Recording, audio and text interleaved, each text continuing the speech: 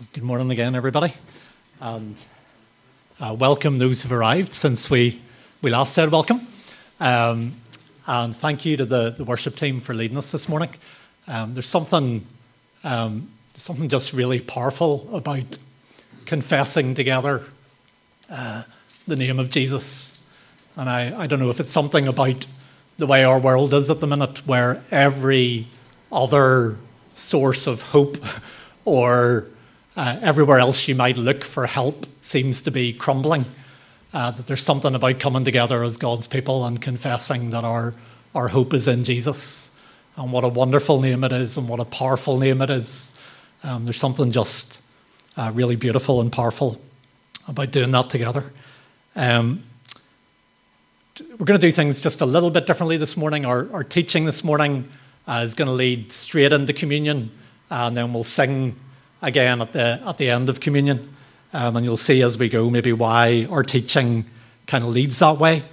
And just to say now, I may say it again, but to say if you're a follower of Jesus, if you love Jesus, you're really welcome to join with us in sharing bread and wine whenever we come to that moment. And there's bread and wine here, and then there's another table, I think somewhere outside or in the foyer. So we're in a series where we are thinking about the gospel in all of the Bible. I want to just take a second and let's pray again and ask for God's help as we come to His Word.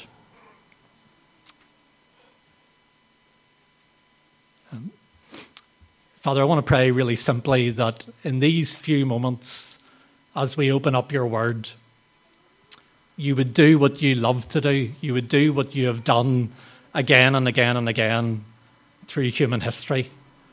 And that is that You would speak words that bring life. You would speak words that bring healing to the parts of us that need healing. You would speak words that bring freedom to the parts of us that need freedom. Father, would You speak to us by Your Word and by Your Spirit?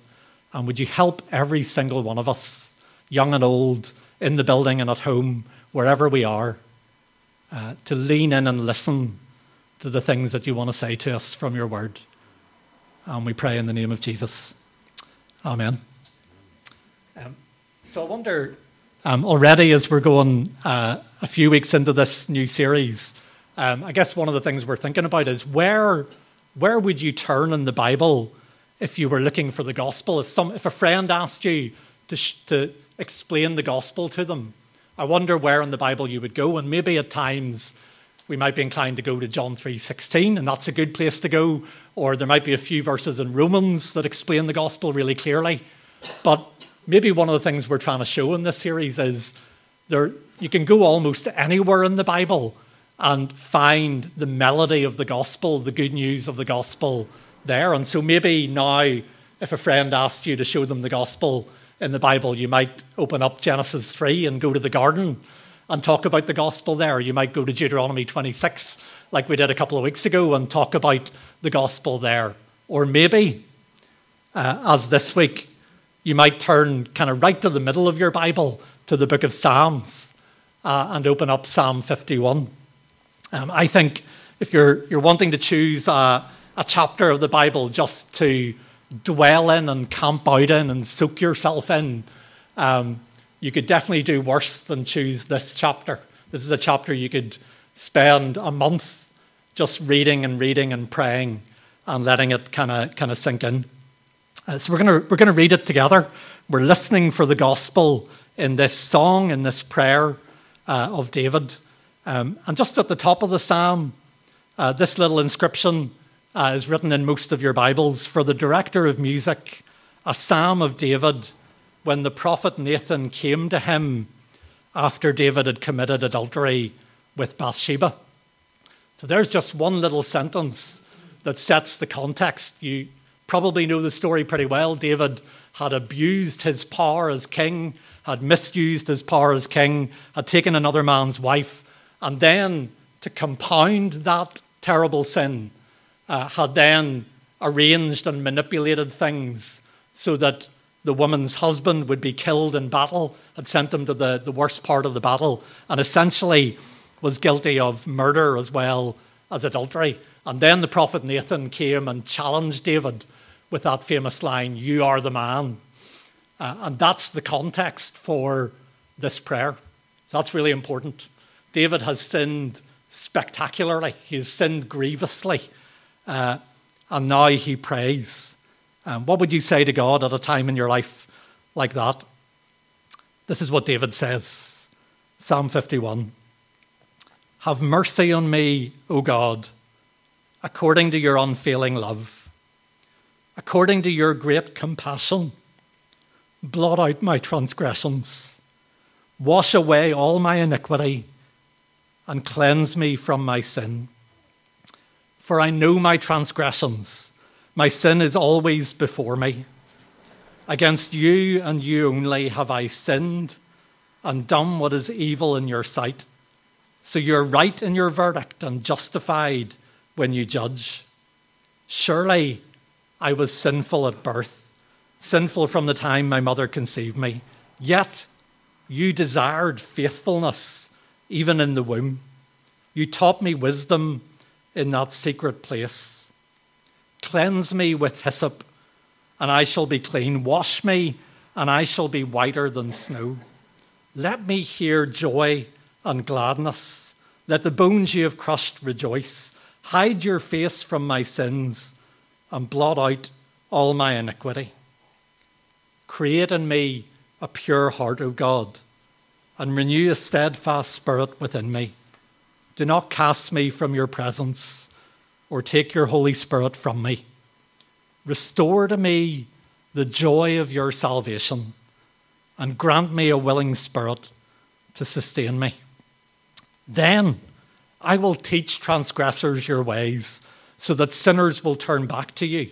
Deliver me from the guilt of bloodshed, O God, you who are God, my Saviour, and my tongue will sing of your righteousness. Open my lips, Lord, and my mouth will declare your praise. You do not delight in sacrifice, or I would bring it. You do not take pleasure in burnt offerings.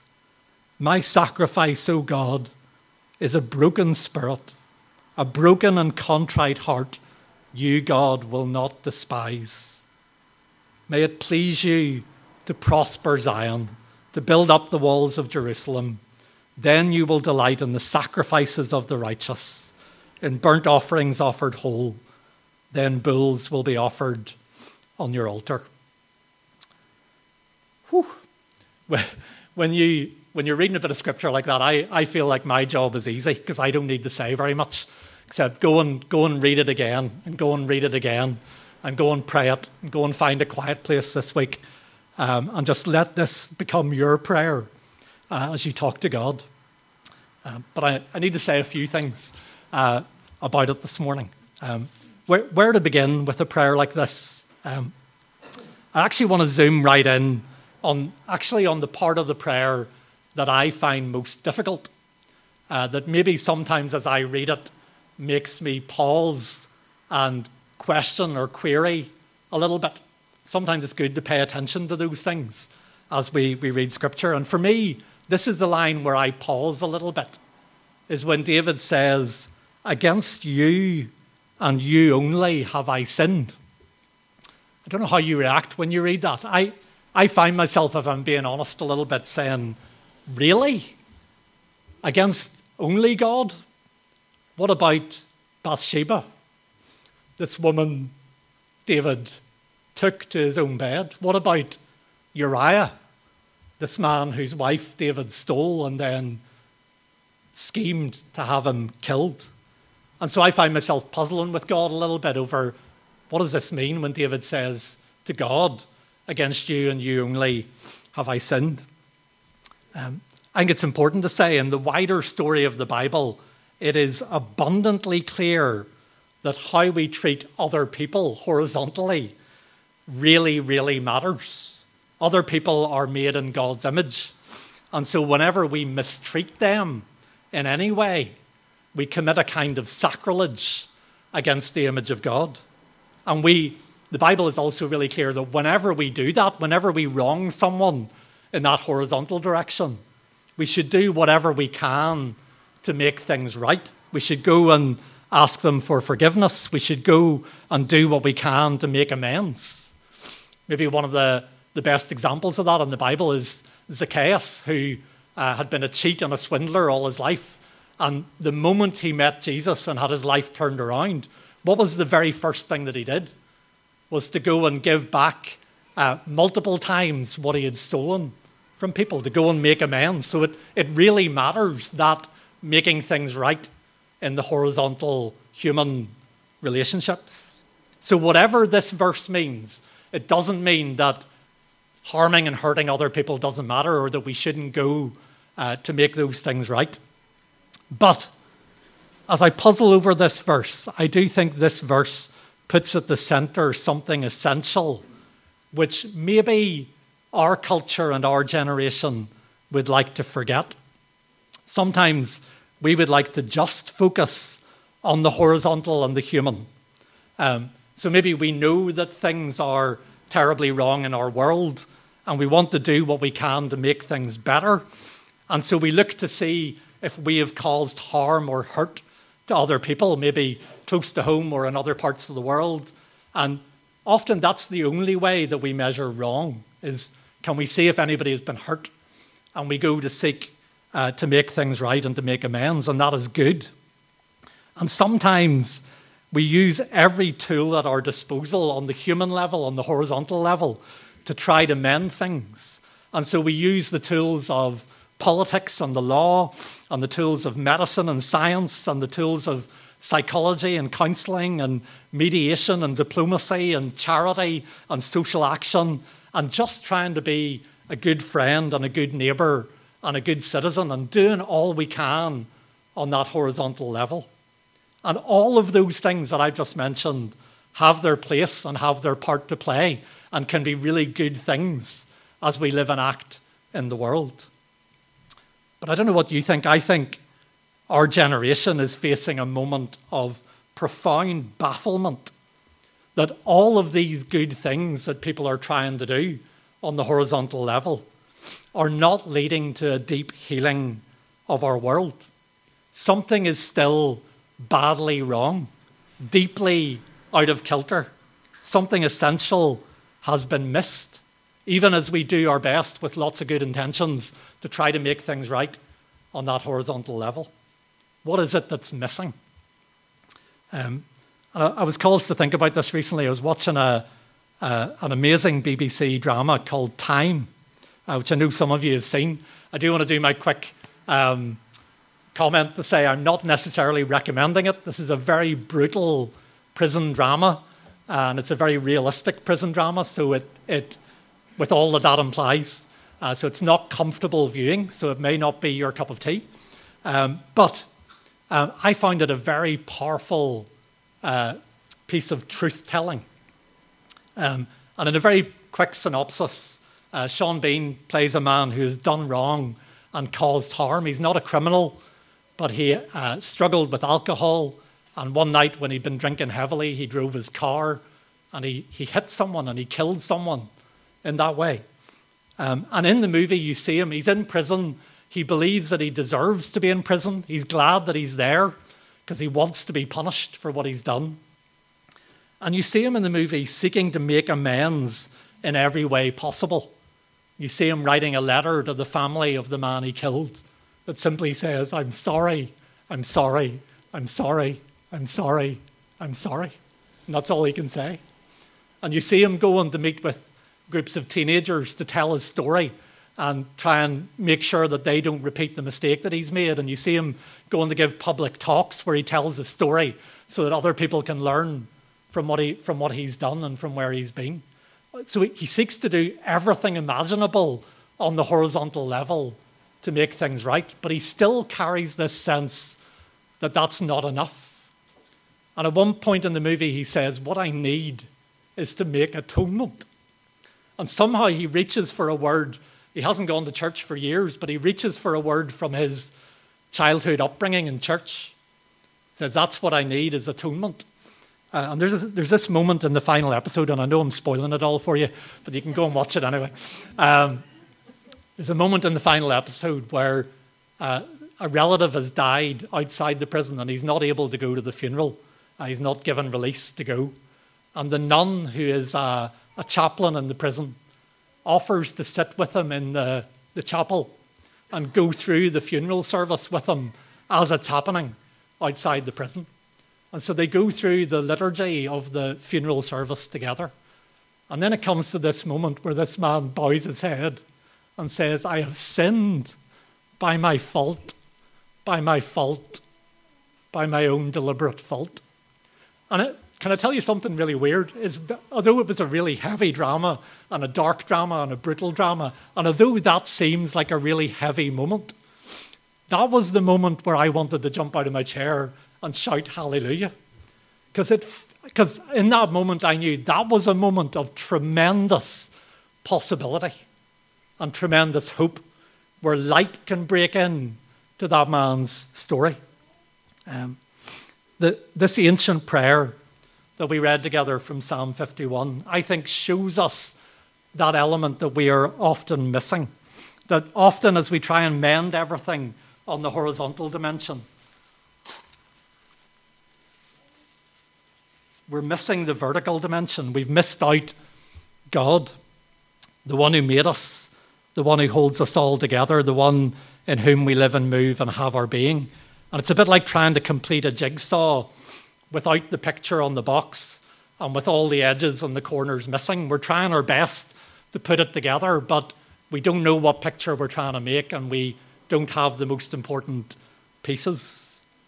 If we want to make things right in our own lives and in our world, we need to place ourselves before God. And whenever we place ourselves before God, we will see ourselves truly in his light. All of our illusions get stripped away. All of our delusions get stripped away. And one of the things we will realize is that we have sinned deeply and grievously. Now, small sidebar. By the way, sometimes it's important to say these things. By the way, that's not all we discover about ourselves whenever we come before God.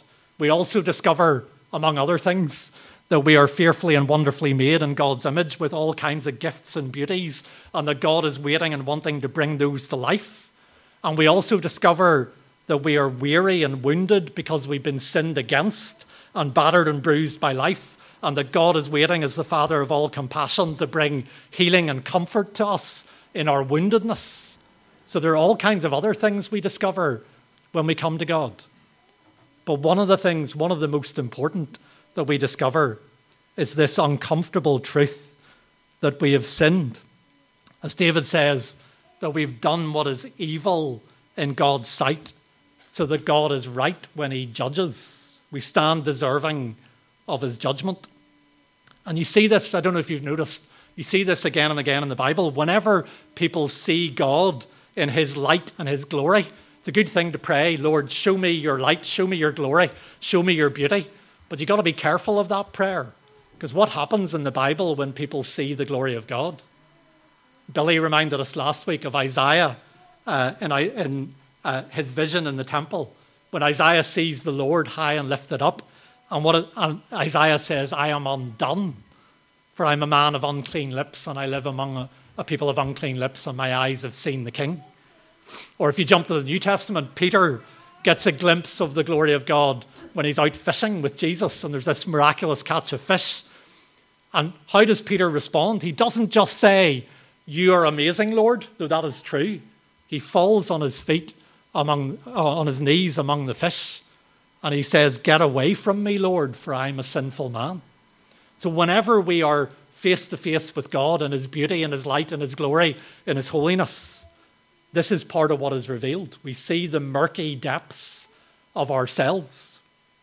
And that realization is deeply uncomfortable, and we'd sometimes do anything to avoid it and to excuse our sin and to hide it and to explain it away and to blame someone else. But actually, do you know the big thing that I want to try and convey this morning? And the reason I told that story from that drama is that moment of realization and confession of sin. Although it seems like a heavy thing and a serious thing, and it is, it's also a moment of great hope and possibility. because now we can hear and receive the good news. As long as we're pretending we're okay, we can't hear the good news of great joy for all people. But when our guard comes down, when our illusions and our delusions are stripped away, when we're able to say, I have sinned by my fault, by my own deliberate fault, then the light can come rushing in. Then the gospel can come and do its work. And so I want to just notice with you the gospel as it comes to David in this moment. And I think in Psalm 51 there are kind of four movements of the gospel that I'm only going to mention them briefly as we go through. So these are the four movements. As David is on his knees confessing his sins to God, first he discovers there is forgiveness. That's the first movement of the gospel. David puts his trust in God's mercy, in God's unfailing love and great compassion. And he asks for forgiveness. Verse 2, he says, wash away all my iniquity and cleanse me from my sin. And I don't know for you, what's on your conscience this morning from your life, maybe from things long ago that you still carry on your conscience, or maybe from this week, or maybe from things that you're still struggling with. But I wonder, can you hear this part of the good news this morning? That God is merciful and he delights to forgive those who come to him. Jesus, who is David's greater son, has taken our sin, and this morning forgiveness is available in his name. I wonder, can you hear that part of the good news this morning?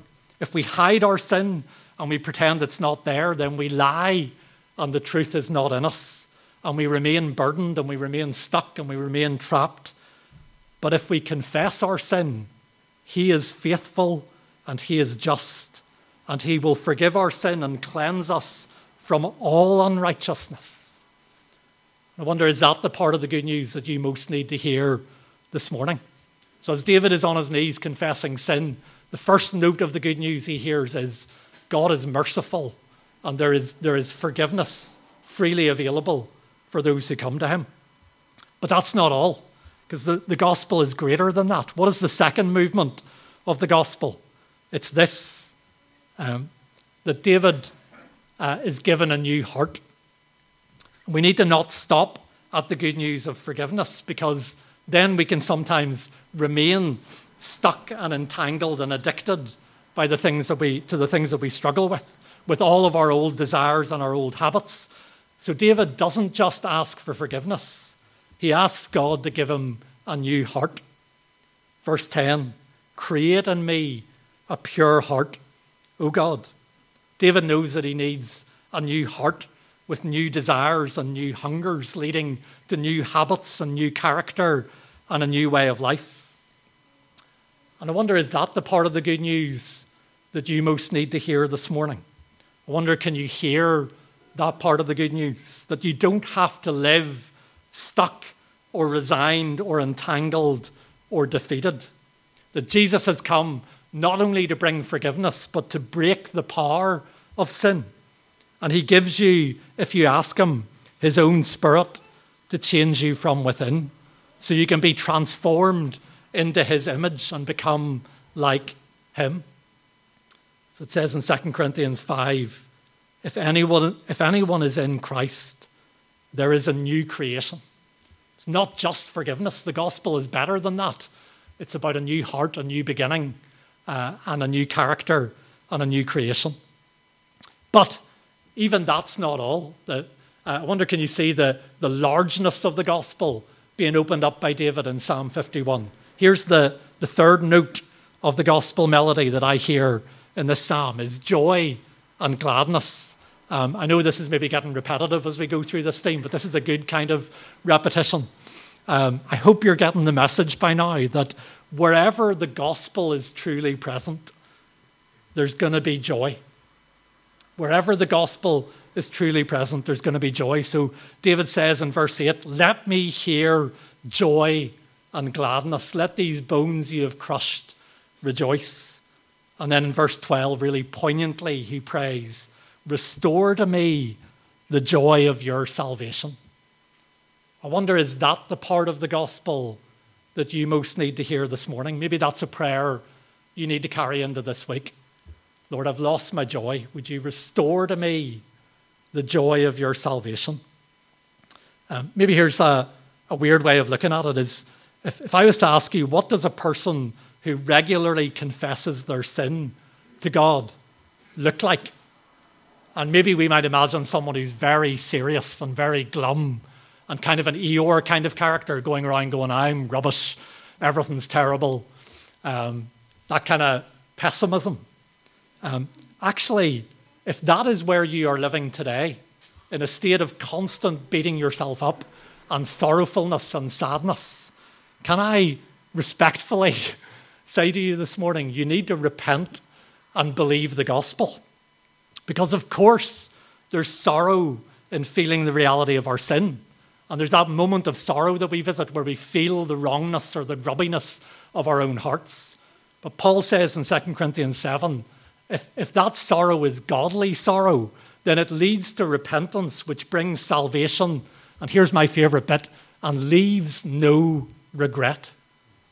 Right? If the gospel is doing its work in your life, you don't stay with your head down in that place of sorrow. The gospel moves you to a place of profound joy. Jesus says, some of my favorite words from him, he says, I have told you these things so that my joy may be in you and so that your joy may be complete. That's the desire of Jesus for you, is that all the joy that's in him would get into you. And so if the gospel is doing its work in our lives, there's a movement from sorrow over sin to a profound joy as we realize our forgiveness and the new beginning that God has brought in our lives. But even that's not all. Here's the fourth movement of the gospel. And this is maybe the most outrageous and audacious part of all. Remember how badly David has messed up. Remember how grievously David has sinned. But then David says in verse 13, then I will teach transgressors your ways. And I wonder, do you find yourself thinking, who does David think he is? That he's going to go and teach other people and be some kind of vessel for God to use to bring blessing and bring freedom and bring life to other people. This is often not the way that we think. Let me maybe ask the question this way.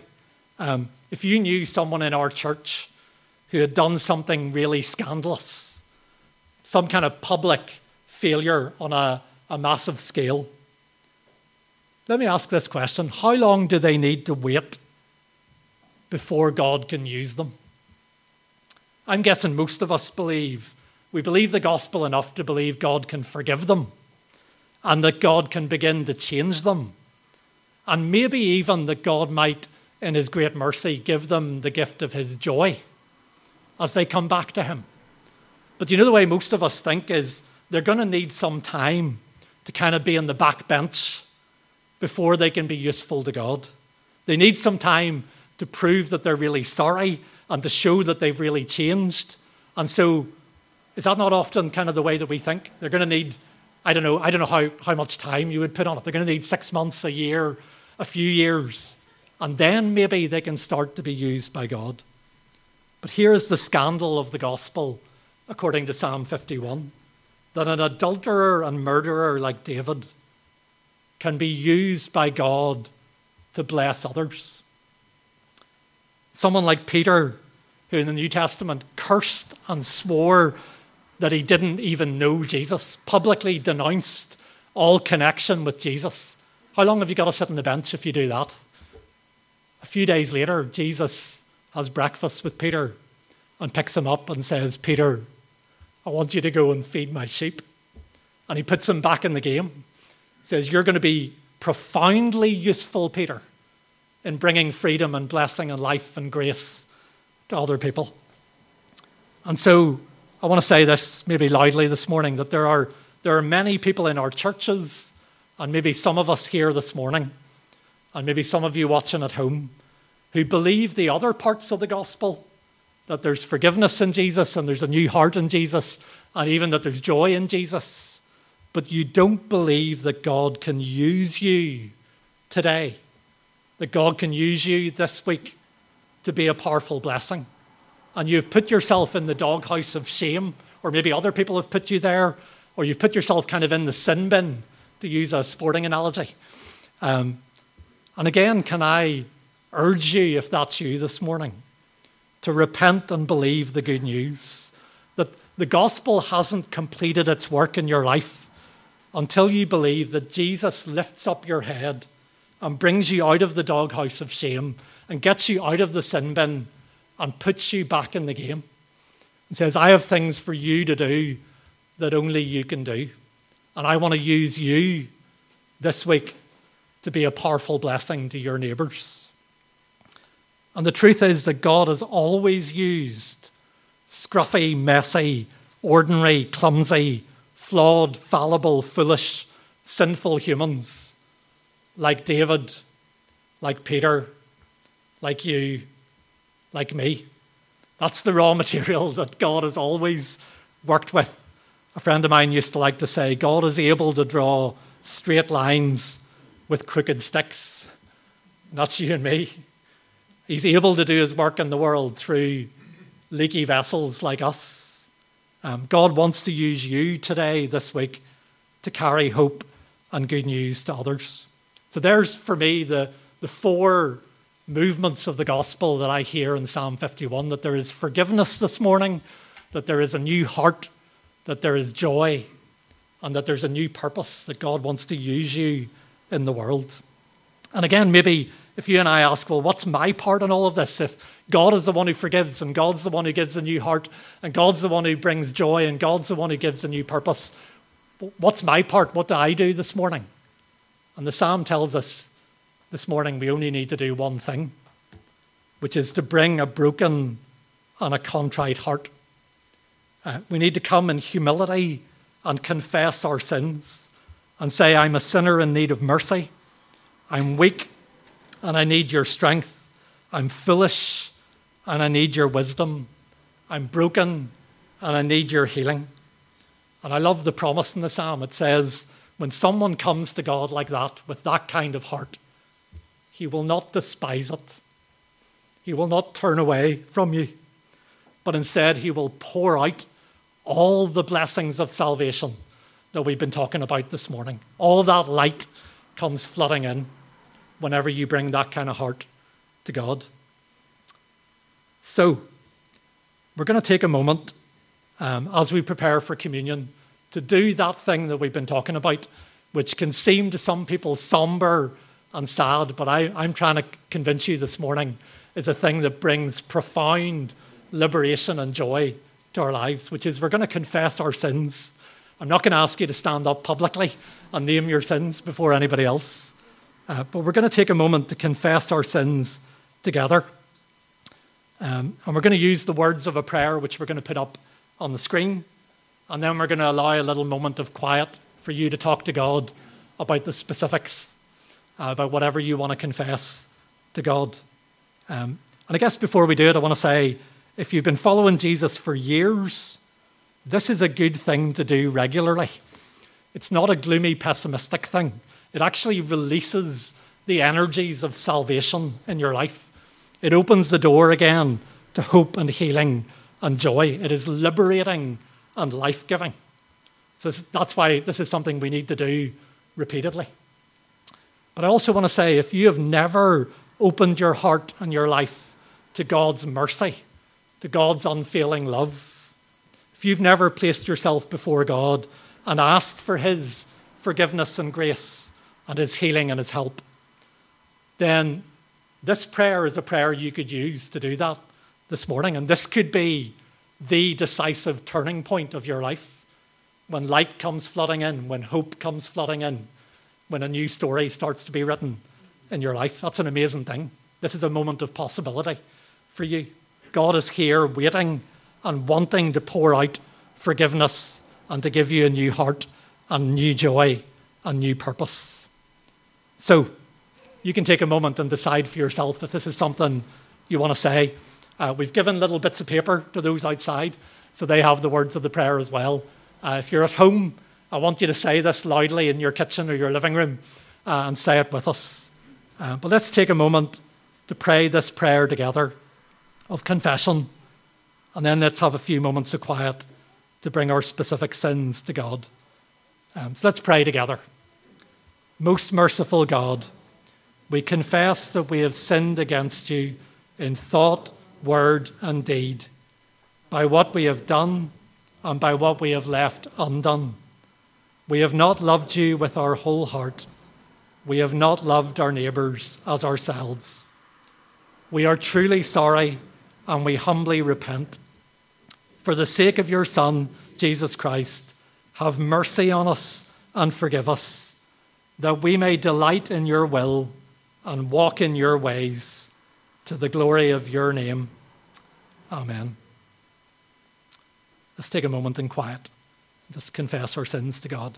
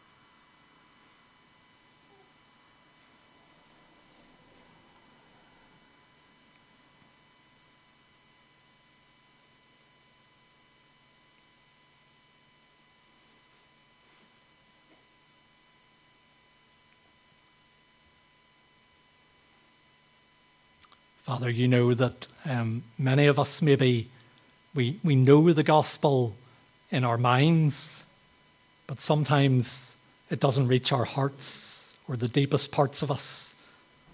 And Father, we want to pray this morning that the gospel would reach our depths.